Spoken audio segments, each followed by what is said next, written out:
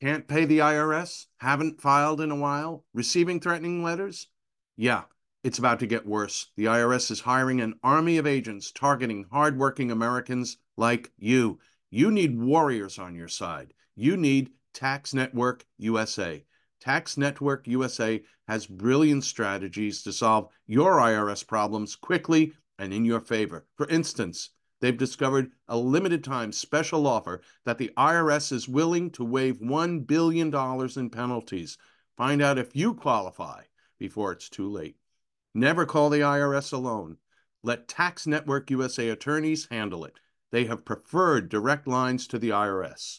They know which agents to work with and which to avoid. They've resolved over $1 billion in tax debts and offer a best-in-class guarantee. Schedule your free consultation now. Call 1-800-245-6000. That's 1-800-245-6000 or visit tnusa.com/Victor. tnusa.com/Victor. Hello, you've joined the Victor Davis Hanson Show, a place where we celebrate free thought, critical inquiry, and the pursuit of truth. Victor is the namesake of this show. He is the Martin and Neely Anderson Senior Fellow in Military History and Classics at the Hoover Institution and the Wayne and Marcia Buskey Distinguished Fellow in History at Hillsdale College. This is our Friday production, and usually we look at news of the day. So we've got a lot on our agenda. I would like to make sure everybody notes that we are recording on Wednesday in the afternoon. So Wednesday, I think it is March 22nd. And so some of this news might we might miss a few things or something new might have happened because we are going to talk about Alvin Bragg indictment of Trump. And we'll do that when we return after these messages. Have you heard of cancer-fighting foods? The American Cancer Society discovered diets rich in fruits and veggies may actually lower your risk of cancer. Hopefully you hear this and run to the store for 5 servings of fruits and vegetables every day. If not, you should consider adding Field of Greens to your daily health regimen. Each fruit and veggie in Field of Greens was doctor selected for studied health benefits. There's a heart health group, lungs, kidneys, and metabolism groups, even healthy weight. What your body needs is found in each scoop of delicious Field of Greens. Will Field of Greens prevent, treat, or cure cancer? No, but it's so powerful, it promises at your next checkup, your doctor will notice your improved health or your money back. I got you 15% off and free rush shipping. Visit fieldofgreens.com and use the promo code VICTOR, VICTOR, for your discount. That's promo code VICTOR at fieldofgreens.com, fieldofgreens.com. Warmer, sunnier days are calling. Fuel up for them with Factor's no prep, no mess meals. Meet your wellness goals in time for summer thanks to the menu of chef-crafted meals with options like Calorie Smart, Protein Plus, and Keto. Factor's fresh, never frozen meals are dietitian approved and ready to eat in just 2 minutes. So no matter how busy you are, you'll always have time to enjoy nutritious, great tasting meals. Make today the day you kickstart a new healthy routine. What are you waiting for? For our listeners, Factor is giving you 50% off your first box plus 20% off your next month when you use the promo code VICTOR50 at factormeals.com/Victor50. Choose from 6 menu preferences to help you manage calories, maximize protein intake, avoid meat, or simply eat well balanced. With 35 different meals and more than 60 add-ons to choose from every week, you'll always have new flavors to explore. Remember, to get 50% off your first box plus 20% off your next month, head to factormeals.com/Victor50, that's VICTOR50, and use the code Victor50, that's code Victor50 at factormeals.com/Victor50 to get 50% off your first box plus 20% off your next month while your subscription is active. Welcome back. And so, Victor, we've got a lot going on for Trump. And as we strangely start a campaign season, even though it's 2 years in advance, I find that funny myself. But Trump and DeSantis seem to be marking each other out. And we'll talk a little bit about that too. But first, I wanted to know if you had anything you wanted to say. In addition, I know Alvin Bragg, they've been saying he's going to indict Trump and maybe there'll be a perv walk.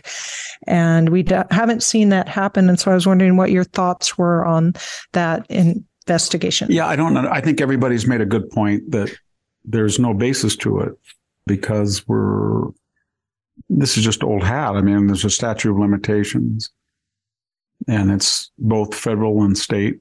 Misdemeanor and felony have expired. So he's trying to cook up a campaign violation that he altered the books, and this was a campaign contribution to, I guess, to her, so it would not hurt his chances. But, I mean, they fined Hillary Clinton for that. But what did she do? She hired a foreign national, which is against U.S. law, to participate in her campaign as her direct employee, as hidden by, this sounds to me like it's a conspiracy to defraud or racketeering.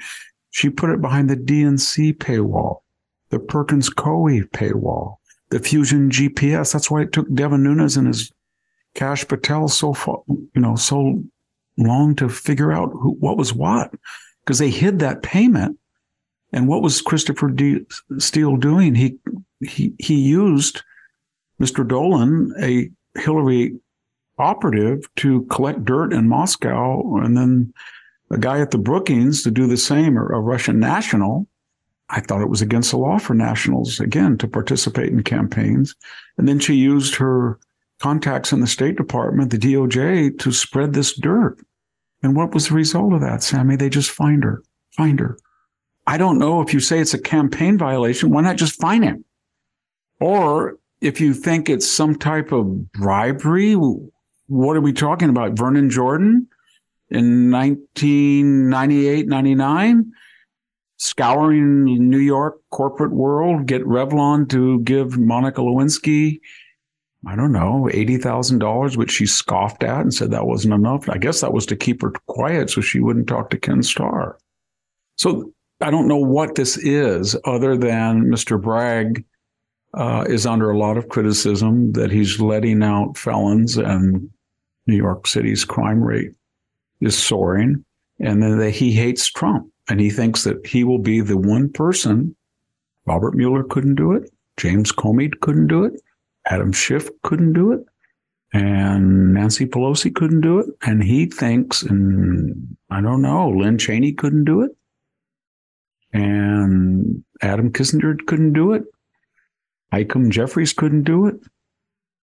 And he thinks he's going to be the one that can do it.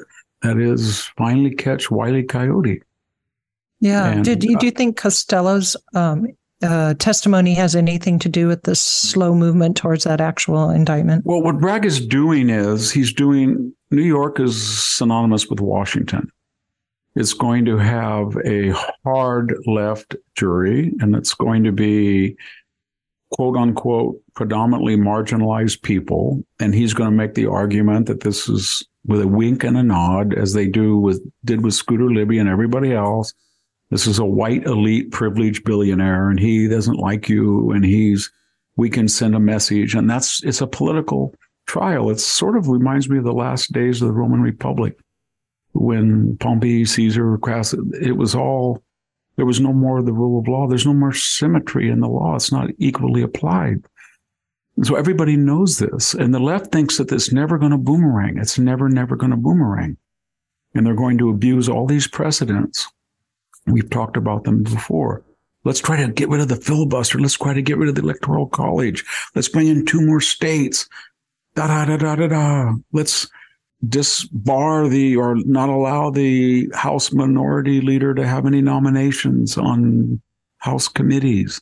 Let's tear up the State of the Union. They do this, and they all think that they're God, and they're going to be in power forever. We're still a republic. So I think in 2 years, there's going to be a backlash, and the Republicans are going to win the House at a greater margin than they hold now. the Senate, and the presidency. And what are they going to do? Do the Democrats then just rely on the media and say, this is unfair? Or what will they do? Will they bring in I think they're going to get a special prosecutor for the Biden family. And this is all juxtaposed because while this is being covered, this misdemeanor, which is trumped up to a felony, you better be very careful because remember, Donald Trump was impeached in the first impeachment in December of 2019 on the premise that he did what? That he called Ukrainian people, i.e. Zelensky, and he said, I have a shipment here of offensive weapons that's been approved. I'm going to send it, but I'm going to put a hold on it until you clean up your act, especially with the Hunter Biden and the Biden syndicate. He didn't cancel it. They sent it, and he sent more weapons than Obama ever did. But they said, oh, my God, he's trying to take out of his political opponent. Biden's the likely person. Well, not only has Biden done that to Trump with the Mar-a-Lago raid, and not only did senators sit on that trial in early 2020 who were going to run against Trump, at least in the primaries, Cory Booker, Amy Klobuchar, Elizabeth Warren, Bernie Sanders. But this is exactly what they're doing. They're trying to take out somebody that they may be perceived right now as a front runner. So it's really getting scary. And if there's communications between Bragg and the White House, that would be very interesting because all of the federal prosecutors passed on it in the Southern District of New York. They didn't want anything to do with it because they knew there was nothing there. So this guy is a state prosecutor. But if he's communicating and anybody in the Biden administration is using him to take out Trump, then I think they're going to be in big trouble. I think this guy's going to be in big trouble anyway. And they're going to be retaliated against. They understand that. They have such confidence in the media that it will not cover this big check that was just exposed of, $3 million to the Biden family from a Chinese consortium. And that's not even being played. And this is really being trumped up. So we'll see. But I think it's going to boomerang, which I guess leads, Sammy, into your next area. Yes, it does. Inquiry. Does it help DeSantis or Trump or Biden? Could I be on? Yes, go ahead. A couple of questions here. Is James Comer's House Oversight and Accountability Committee, is that what you think they're after, is trying to see if Bragg is communicating with the White House? I think they're trying to see that, and they are trying to see, they want to get his internal communications. Because when he was earlier before, he basically said before this all happened, he was going to go get Trump. And that's why everybody's quoting the Berea quote. Yeah. And then give me the man and I'll find the crime. It's not about the crime. It's about Donald Trump. Yeah. And they want to get rid of him. And as I said, Russian disinformation, Russian collusion, Mar-a-Lago, Don Jr., tax record, it hasn't worked. He's been the most thoroughly dissected and autopsied candidate in history. If any Democrat had the same commiserate scrutiny applied to them, they would be in jail. And so we think maybe some of the Bidens should be in jail. My second question is, my second question is this, and I might, at the risk of getting some of your listeners perhaps angry, to what extent do you think the trying, or the investigation, I guess I should say, I think he was impeached in the House, Clinton's impeachment due to his relationship with Monica Lewinsky, set a precedent for this kind of thing? Or is that just something that's been going on in our republic forever? Well, we hadn't had an impeachment attempt. That wasn't the one that broke the 100-year plus hiatus of Andrew Johnson. Remember that.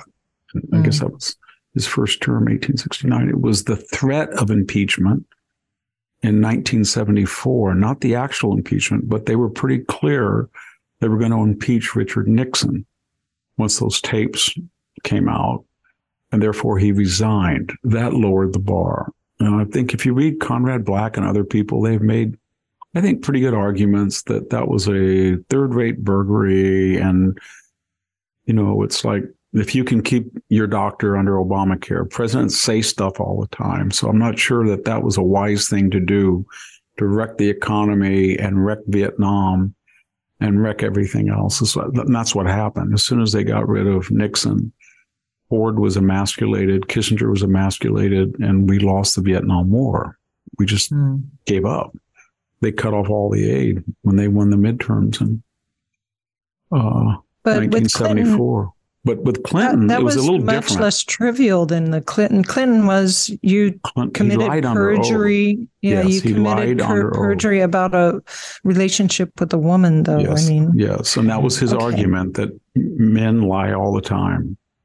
Trump is lying right now I think he is, about Stormy Daniels. It seems to me that there's a good chance he had sexual relations with her. But he's not going to admit that. Clinton didn't want to admit, but there was a little bit difference there. Stormy Daniels knew a lot about sex. She was a porn star. Monica Lewinsky was a 20-something aide?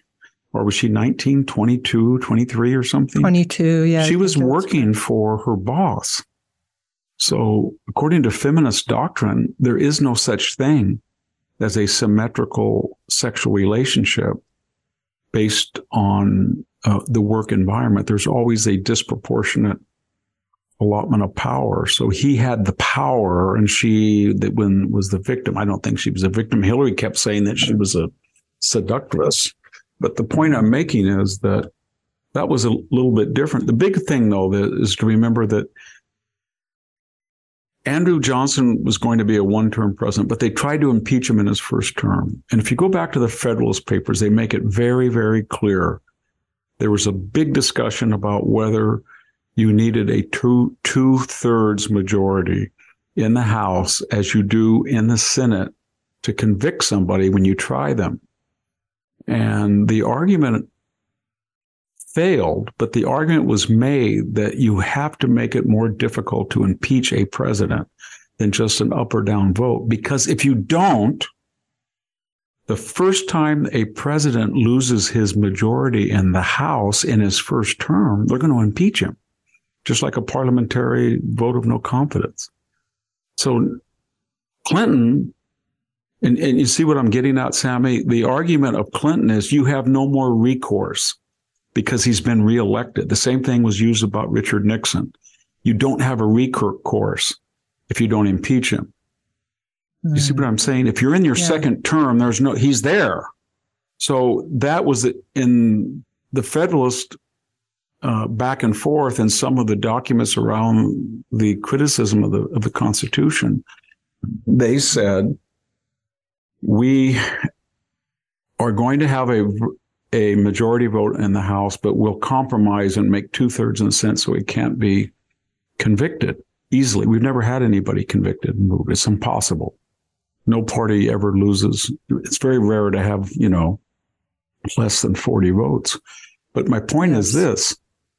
You can see the argument when it was made. They said, the other side said, yeah, but once a guy's reelected, then you don't have any recourse except impeachment. So we've got to make it easy. And then the other side said, yes, but you don't want to impeach him in the first term because you have a recourse there too. You have an election coming up. And so one side said, let's have 2/3, make it difficult to impeach him, and then you have the first term. And then the other side said, well, make it easy because if he gets elected, then you don't have a choice. There's nothing you can do. And they kind of compromise, as I said. But the point I'm making finally is there's never been an impeachment since Andrew Johnson in a president's first term. They went after Nixon. Yes, they went after Nixon the second term. They went after Clinton. So when they impeached Trump, 2019 and 20, that was at the end of his. They started it as soon as they won the House in 2018. And as soon as Mueller's investigation collapsed, they were right on to impeachment. And everybody said, when Admiral McRaven said he should be taken, sooner the better, he should be removed. All the military people were attacked. They had an alternative. All they had to do was not vote for him. And they did that. There was no reason to impeach him. he was going to be out of office anyway. In fact, they tried him when he was a private citizen the second time. And so it's very difficult to impeach a first-term president because either he's not going to run or you can vote against him. Yeah. The second time, it's more convincing that you don't have any alternative to get rid of the SOB. Yeah. And so I don't think they're going to impeach Joe Biden. And I don't know if they should, because it sets a terrible precedent that the Republican, they didn't impeach him, and then the Republicans got a majority and they will impeach Joe Biden. Do I think he deserves to be impeached? Absolutely, for what he did on the border. He deliberately destroyed federal immigration law and let in 7 million people contrary to federal immigration law. And he did it willingly, deliberately, for cheap political advantage. All right. Victor, let's go ahead and take a break and listen to a few messages, and then we'll be right back to talk about the Trump-DeSantis fight. Hang in there with us. We'll be right back.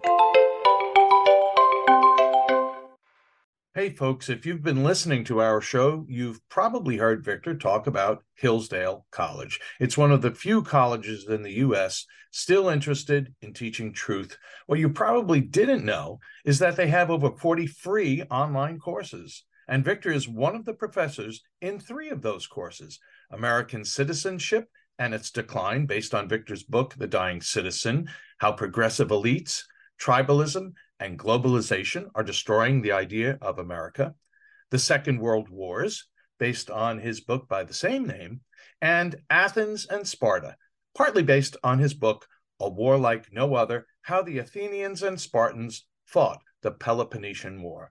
Don't you wish Victor would have been one of your professors in college?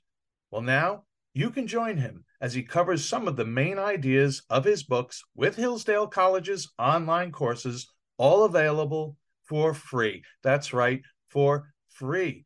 The courses are 7 to 9 episodes long, and they are self-spaced, so you can take them whenever and wherever. I think I'm going to start with American Citizenship and Its Decline, where Victor explores the history of citizenship in the West and the threats it faces today. Threats like the erosion of the middle class, the disappearance of our borders, the growth of an unaccountable deep state, and the rise of globalist organizations. Hey, start your free course with Victor Davis Hanson today. Go right now to hillsdale.edu/VDH to start. It's free and it's easy to get started. That's hillsdale.edu/VDH to start. hillsdale.edu/VDH.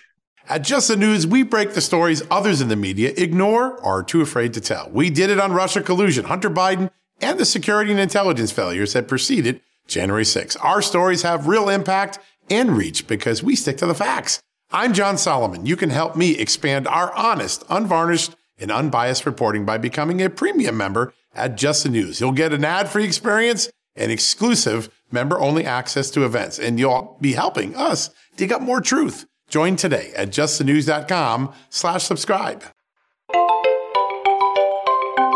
We're back, and this is the Victor Davis Hanson Show. I'd like to remind everybody that Victor has a website, victorhanson.com. It's called The Blade of Perseus, and you can join for $5 a month or $50 a year. It's a great deal. You get the Ultra articles for a paid subscription.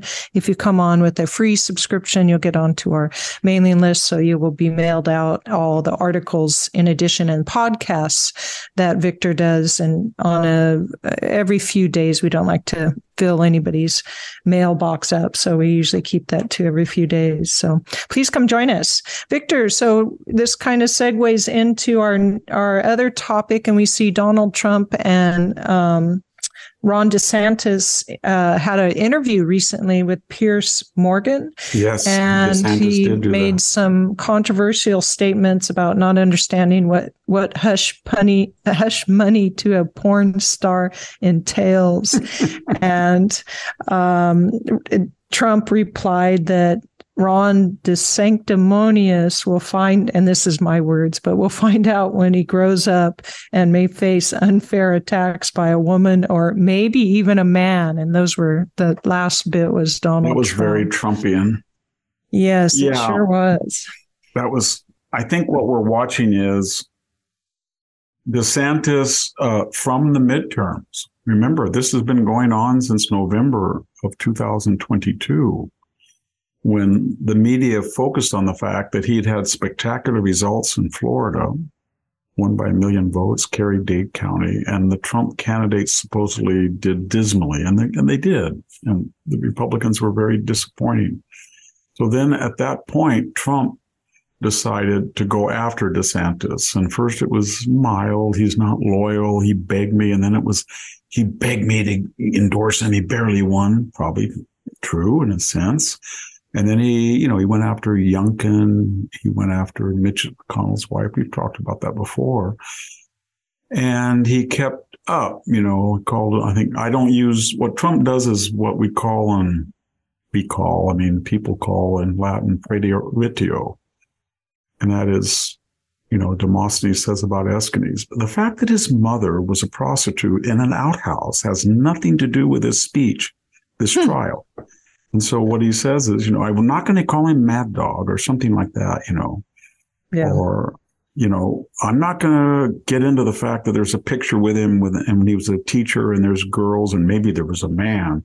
He just but that's not important. And so at some point, DeSantis's people decided, and he did, that he had ignored that and been magnanimous. But Trump does not stop. So, and what we saw with the other candidates is that he's just like a sledgehammer, and they are kind of like a spike, and he just hits you until you're down in the ground. And so at some point, he would say, you look weak. And so I think that someday is now. So people came to DeSantis and said, look at the polls. He's just bulldozing you, and it's time to strike back. So he had a very good rationale, strategy, tactical plan, I think, as I can decipher it. And that was, I'm too busy talking about the present. I don't want to go replay the past. I don't want to replay the 2020 election. I have enough enemies. Donald Trump has enough enemies on the left without me replying to him. And I wish he would stop it because we're all conservatives, right? But Yes. that wasn't enough for Trump because he looked at some polls. He's ahead in the polls, but there's been polls, say, in the Iowa caucuses in New Hampshire, that show DeSantis even with him. And so at this point, he decided in this interview to suggest a couple of things where he thinks Donald Trump is weak. One of them is he gave a presidential medal to Dr. Fauci. You can argue that nobody really knew the depths of Fauci's duplicitous and how he was trying to undermine Trump and how bankrupt. We saw this clips from this PBS supposedly laudatory documentary that's coming up, but it made him look like an idiot, Fauci, when he said, well, you get your vaccinations, and then the African-American guy he was interviewing was so bright compared to Fauci. Fauci said to him, well, if you get vaccinated, you won't even know if you get it. You won't get it. Everybody's listening knows that's a lie. 1 out of every 4 of you out there was vaccinated and got a bad case of COVID. So he just lies. And so Fauci now versus when Trump kept him, and is different. We've seen him. Rand Paul's exposed him, but that's a liability for Trump. So he went on that and said, I would have got rid of Fauci for the first minute.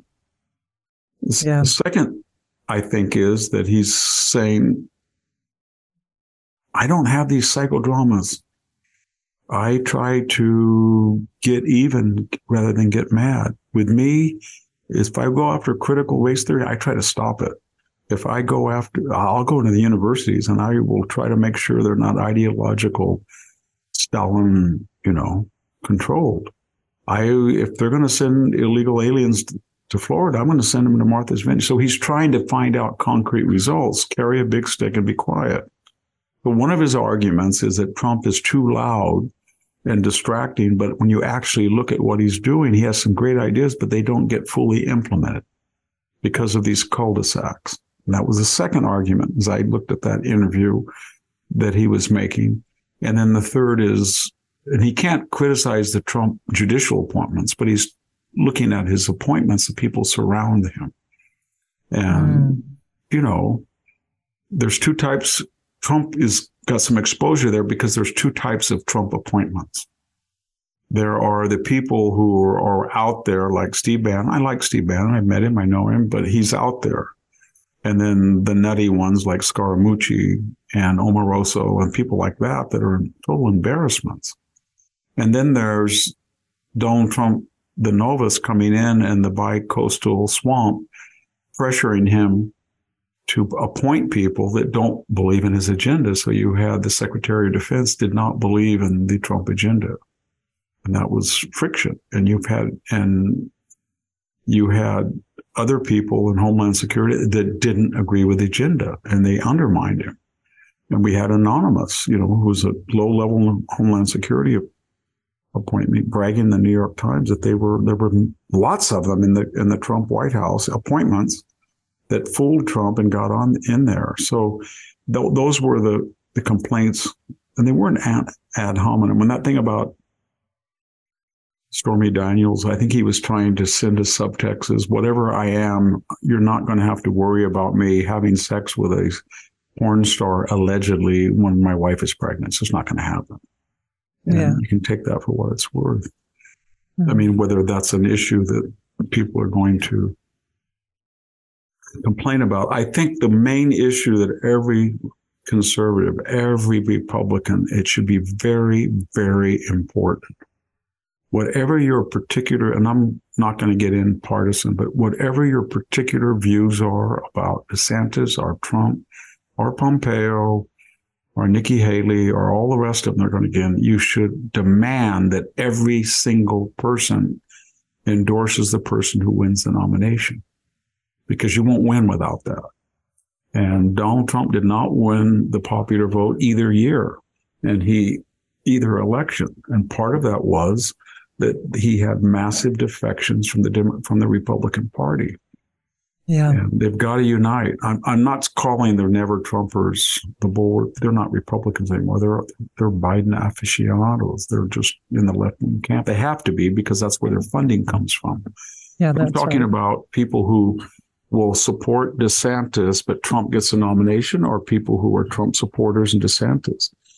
And Donald Trump will go down in history as a very good president, whether or not he gets his next nomination. But the only thing that's really hurt him, as I see, is his failure after January 1st of 2021 to go down to Georgia and win those two special elections and gave us those two socialists.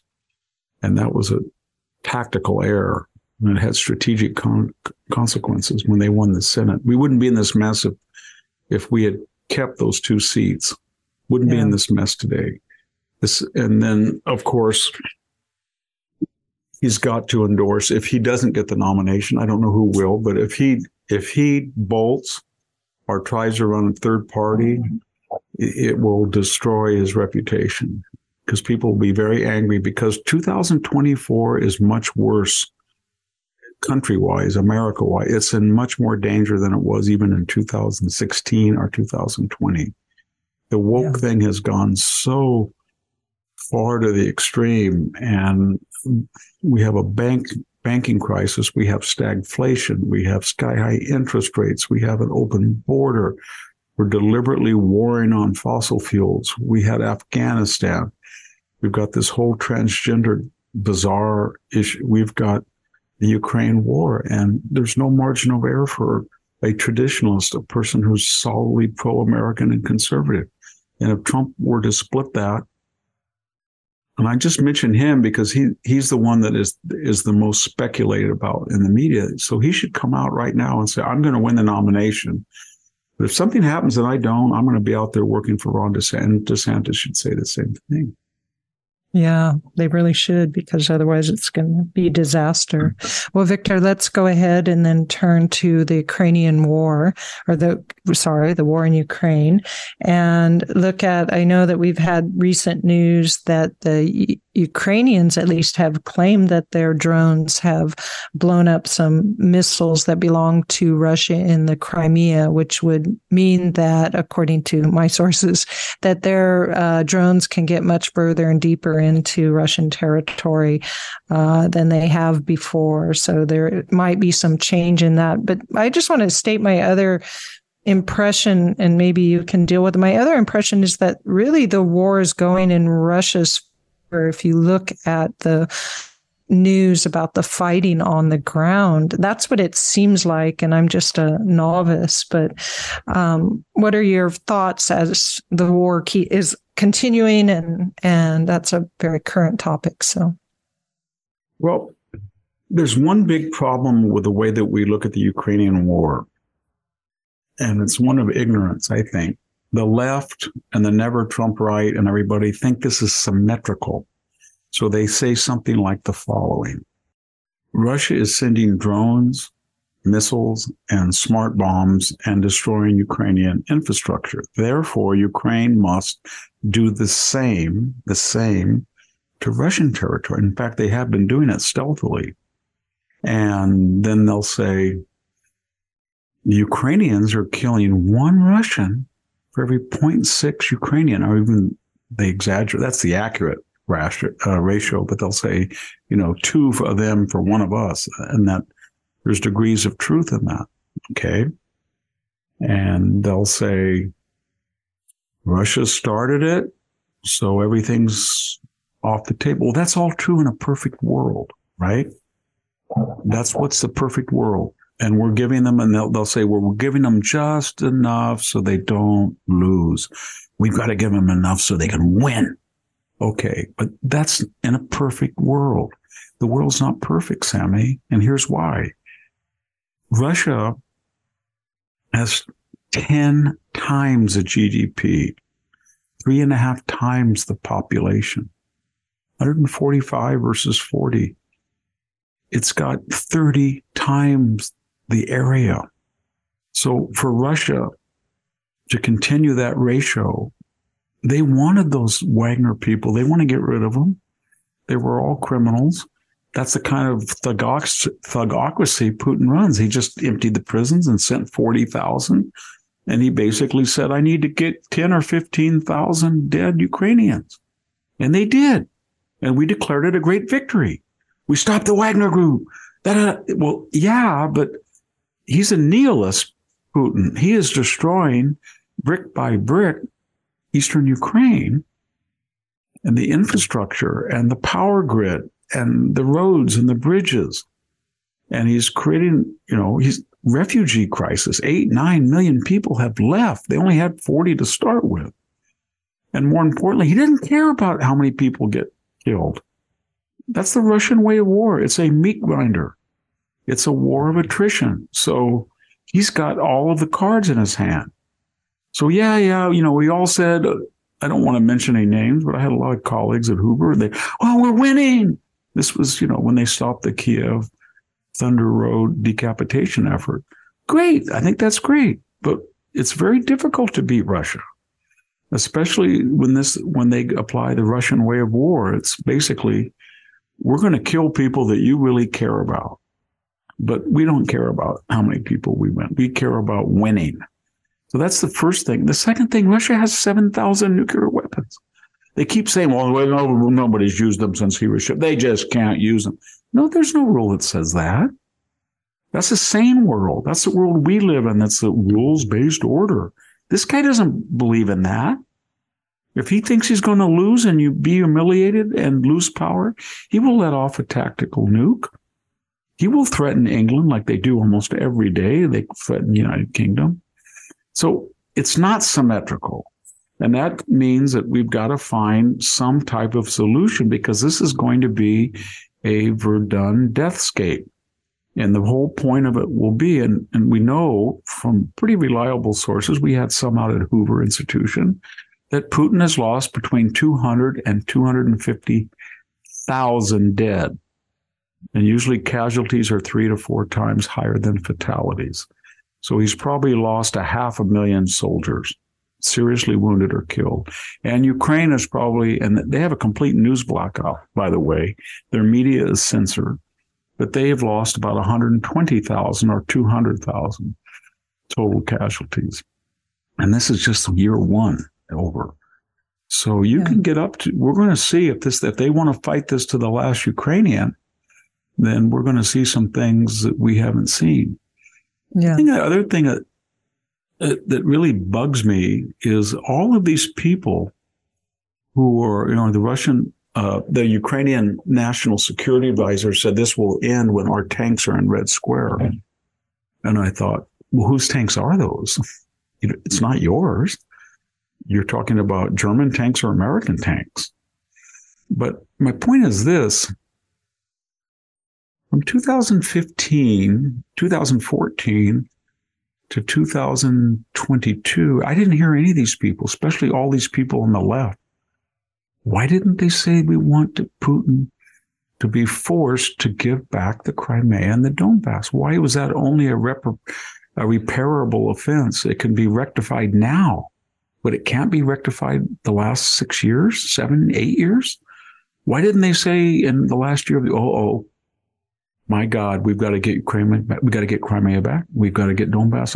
We're going to really press, rather than saying, tell as Biden did, tell Vladimir. Well, I mean, he said to Putin, I shouldn't say tell, he said to his face, please put these targets off the cyber warfare hit list when you're attacking us. Do not attack hospitals. What's the implication? If you want to go after other stuff, go ahead. Yeah. And so what I'm getting at is, if you are a absolutist, that you want to win, and winning is defined by a crushing military defeat and the destruction of the Russian military, and you want every Russian out of Ukraine, then you better tell us why you didn't say a thing that we lost all deterrence and started this war basically when we fled Afghanistan, and Putin thought that was a joke and that we wouldn't do anything. If you don't think that was the reason why he invaded, maybe it was because, as I said earlier, Biden allowed him to do cyber warfare with some minor exception. If you don't believe that, maybe you could say, well, in January, on the eve of the election, Biden was asked, he said, well, if it's a minor incursion, I don't know what we'll do. So he gave signals that encouraged Putin. If you don't want to believe any of that, you can go back to tell Vladimir, give me space. It wasn't Donald Trump. It wasn't conservatives who have continually appeased Putin. They were the ones that were fine with that asymmetrical missile deal. They were the ones that dismantled missile defense in the Czech Republic and Poland for the cheap political gain of giving Obama space so he could be reelected, so he would behave. They were the ones that didn't do anything. Tell Vladimir to knock it off. That was Obama on cyber warfare. And as far as Biden, as I said, it was, Vladimir, if you're going to do it, just give us a break and just attack the right targets. And so they didn't say anything. And now all of a sudden, oh, you're a Russian sympathizer. If you don't want to crush every Russian, risk nuclear war, give them F-16. Well, I can tell you, after listening for an entire day last Friday at Hoover of this group I chaired, I can tell you what the experts, military, financial, political, diplomatic, they can tell you what Ukraine needs to win. They need about 1,000 Abrams tanks. They need about 50 to 100 F-16s. They need basically the entire arsenal of U.S. artillery shells, because 155 millimeter, you look at, they're getting, 180 to 100,000 shells versus 20,000 in these exchanges. When you look at particular time periods, they're being shelled enormously by Russia. So you can do it as long as you're willing to say that that's what we're going to do. We're going to give them everything we have. And to win this war, they've got to sink the Black Sea Fleet that supplies Crimea, etc. We've got to sink it. We've got to go in there and blow up all their oil depots and pipelines. We can do that. And you know what? I can assure you that when we do that, it won't have any effect on the global economy. It won't rattle markets. It won't drive Russia closer to China and India and Turkey and North Korea and Iran and Saudi Arabia. It won't do that. We won't create the greatest anti-American coalition since Hitler, Mussolini, and Tojo. That's where we are, and I don't understand it. All these people who want the maximalist position of absolute victory and total American engagement, they weren't anywhere around talking about that. They just excuse all the appeasement that caused this war. They excuse all of the Obama-Biden, basically empowerment of Putin. They excuse the reset. He was created by the Obama-Biden administration, the bad Putin. And then the final tessera in this awful mosaic is what? Worth 129% of GDP in debt, $33 trillion, 129. When we went into the first Gulf War, that was a hugely expensive effort. In 1990-91, we were 40% of GDP. We're looking at about an 8 to 9% 30-year mortgage rate coming up. We think it's so great that we only have a little over 6% inflation. We're getting massive layoffs. We've had the Signature Bank. We've had this Silicon Valley Bank. We've had Mr. Bankman-Friedman's FTX implode. This country is not united. It's not united politically. It's not united socially. It's shaky economically. And it's not united racially. And the idea that we're going to fight a proxy war on the frontiers of nuclear Russia to the very end to humiliate Russia, and they're not going to respond, is crazy. And yeah, people are going to say, well, Victor, what do you want to do?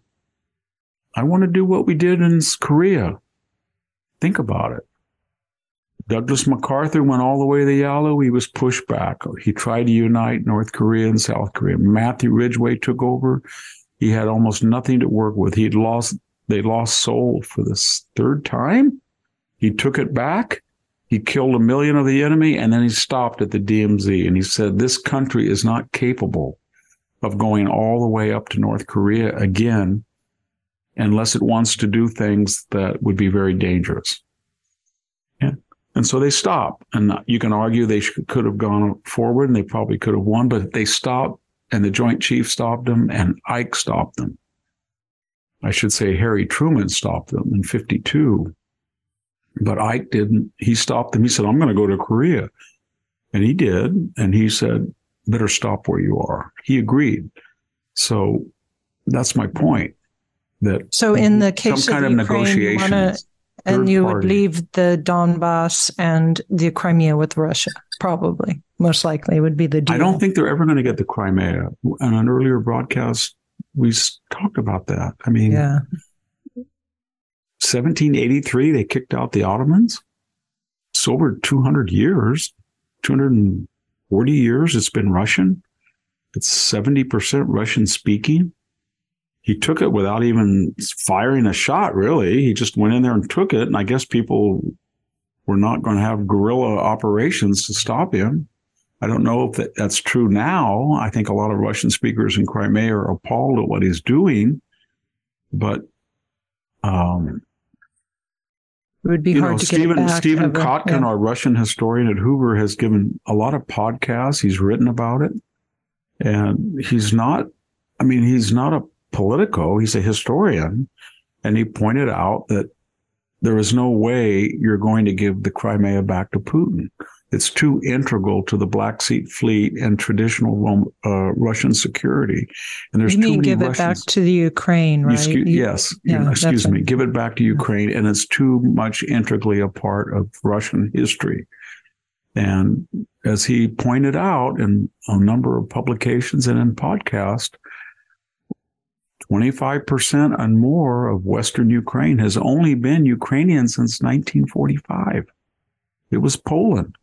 And basically, Stalin started World War II with Hitler under the Molotov-Ribbentrop Non-Aggression Pact of August 23rd, 1939. And what did they do? They both invaded Germany from the east, the north, and the south, and Russia from the east. And the deal was that Stalin got to take the eastern part of Poland.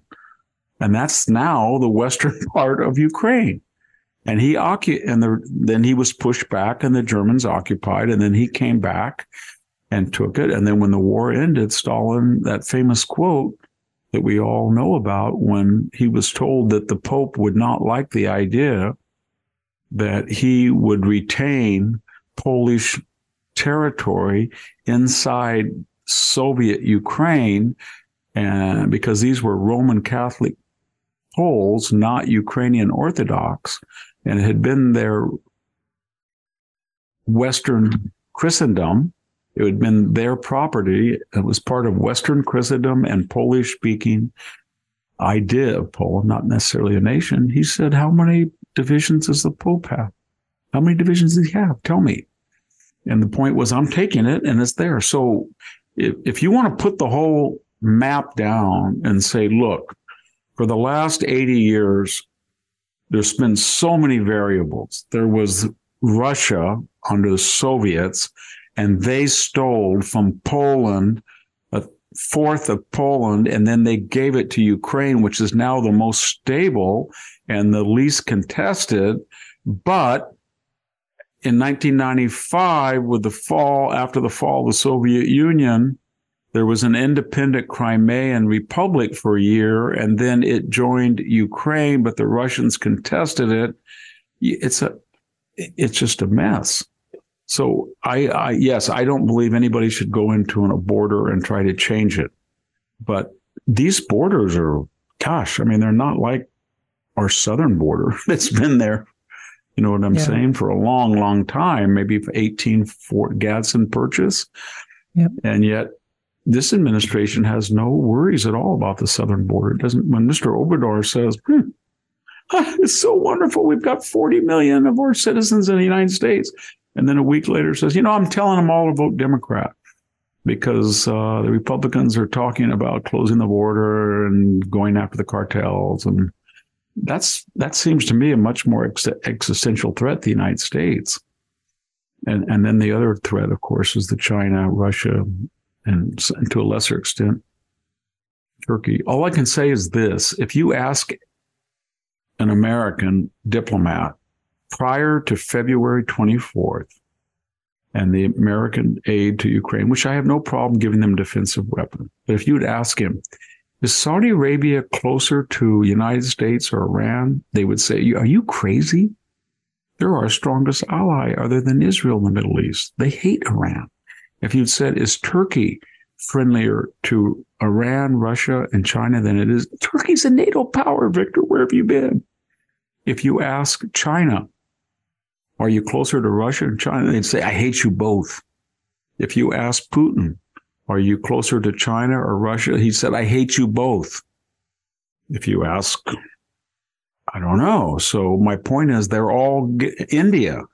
They'd say, are you crazy? We're the largest democracy. We're pro-American. We have a huge expatriate. We're with you. No, you're not. You're buying Russian oil and you're buying Russian arms. So we've created something that's very uniquely dangerous, this new coalition. The axis, I guess they call it the axis of autocracy, but whatever it is, it's dangerous. And so I'm suggesting that we can get a third party in there, maybe the United States. I know China thinks it can do it, doesn't it? Isn't this wonderful? This criminal state that has 1 million people in concentration camps is now acting as if they're Gandhi or somebody, and they're going to come in as disinterested third party adjudicators, and they have a peace plan. And everybody said, well, it's just a joke. Ukrainians won't go for that. I haven't heard the Ukrainians reject it yet. But the point is, this is pathetic that this communist, murderous dictatorship is now prominent on the world stage, acting as a benevolent third-party guarantor to to stop the killing. Why can't we do that? And I we agree. can't do it. I don't know. Yeah. We can't. We have these zealots who it's on to the Red Square. And I have a feeling, just to finish, I've said it before, but there is something here we're all missing about the left. The left attacked the Iraq War. They attacked the Afghanistan War, Vietnam, etc. They have been all in on this from the first mention. And why was that? Because in some weird way, they thought after the collapse of their own policy, appeasement, reset, Hillary, and they thought they had Putin and they had Trump with the Russian collusion hoax. 22 months and $40 million, the Mueller investigation collapsed, basically. Then they had Putin with the Russian disinformation laptop.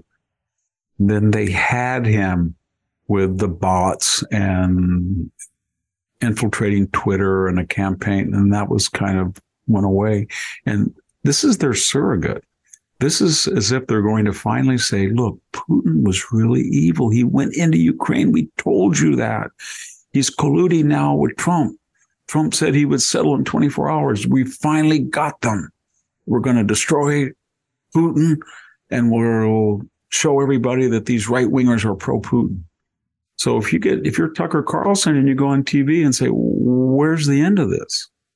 Or you're David Goldman and you say, I don't want to subsidize a meat grinder. I don't want to get 500,000 Ukrainians killed.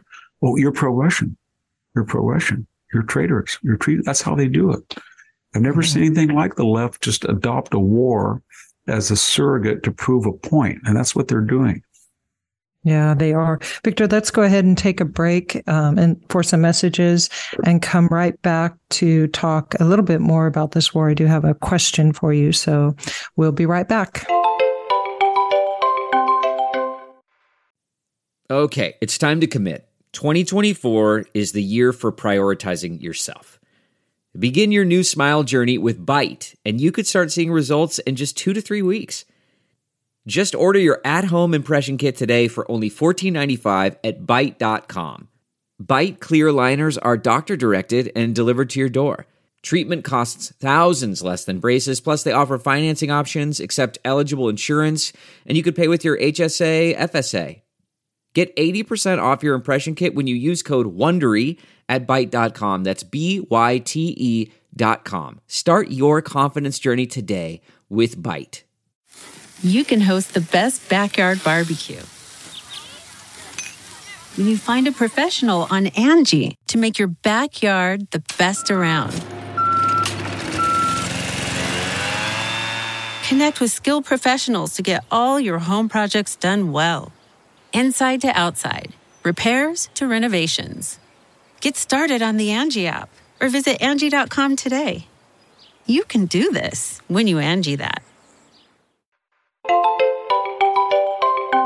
This is the Victor Davis Hanson Show, and we're talking about the Ukraine war.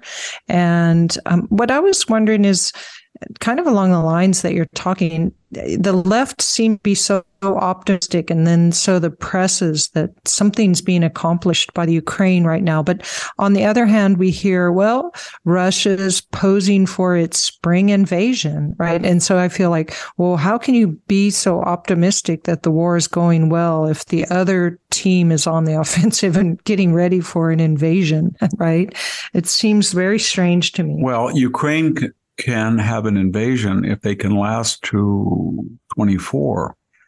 That's a year from now. What do I mean by that? That means that they can scrounge together all these advanced MiGs. They're not so advanced, but the Eastern Europeans are willing to give them a lot of MiGs in exchange for upgraded F-16s that they get. So, and that's going to take a long time to get the pilots acquainted with them and get them all assembled. And then if they can get Challenger tanks and Leclerc tanks and Leopard tanks and Abrams tanks and this motley group and get up to 400 or 500 of them, I don't think that's going to happen, but that would take a year. And then they can stockpile. They're short shells. They don't have the shells. And they don't have enough Patriots. They don't have enough of these HIMARS. These are our best weaponry. They're very expensive. But if they can hoard them and withstand this, and then they can have an offensive. They can't conduct one now that will push back the Russians. Yes, but the sort of news out there is that the Russians are probably going to have an offensive in the springtime. Yes, and that's why they're going to do it, Sammy, because they know that time is not maybe entirely on their side. I think it is because they have the manpower advantage. But their point is, we got to hit them right now before all these Western weapons come in. The next generation of Western weapons that are offensive weapons. And as I said earlier, I listened to a Ukrainian expert who just got back from Ukraine not long ago, and somebody asked him about all the wonderful trained NATO Ukrainian soldiers that had been for years the bulwark. I mean, there were 50, 60,000 of them that were, I'm talking about our version of a lieutenant colonel, a captain, major. And these were people who fought so well in the first. And he just very sadly said, they're dead. They're all dead. They're dead. These are part of the 120,000 that were dead. This is a second generation army of replacements. And so nobody ever talks about that. When Joe Biden and Anthony, now they want to put Putin, they're going to, the International Criminal Court, which we've never signed on to for obvious reasons. But they have indicted Putin. And Blinken said the other day that he should be, I guess he's got a bounty. I guess he said he should face the consequences. So a bunch of Europeans in The Hague are going to say that this president is a outlaw. And then what does that mean? All it does is get him angry. It's like yelling with a twig. You'd be much better to defeat him on the battlefield and praise him and not aggravate him. But what this administration does, Biden, he called him a thug. He called him a murderer. He said that he wanted regime change. Remember that? And that was at the very beginning. I mean, yeah, I'd like to see Putin go, but I'm not sure the replacement would be any better, and it could be a lot worse. Mr. Medvedev keeps sounding off like he wants to be crazier than Putin. Yeah. And I don't get this messianic. I mean, I supported the Iraq war, but that messianic strain is really increased. We saw what in Afghanistan, where it led to. It led to pride flags and gender studies, and then we bombed. What was the point of bombing Libya? Well, and what is Libya now? And why are we doing this? Why do we think it's our? And then Austin says our purpose is to so weaken Russia. Well, yeah, they're the aggressor, and they have to pay a penalty, and they're going to. When this thing is even a negotiated center, we're going to lose 500,000 dead. And we have all these news articles coming out. They're everywhere that the Russian people are to blame, or there's no such thing as Russian culture anymore. The Russia of Tolstoy and Dostoevsky is dead. They're just drunks or thugs. So we're back to demonizing every single Russian. And I don't get it. Yeah. Historically, they're very valuable to check whom? China. And I went and read, Henry Kissinger's memoirs the other day again, and he keeps making that point that you don't want to drive these two. I've seen people, I'm not going to mention names because I respect them, but in print and in podcasts, they've said the following, Sammy, it's good to drive Russia and China together. Then they're transparently enemies, and we can identify them as such. And it wasn't good in World War II when this murderous Soviet regime that's killed so many more people than Putin under Stalin. He killed 20 million of his own people in the Great Famine.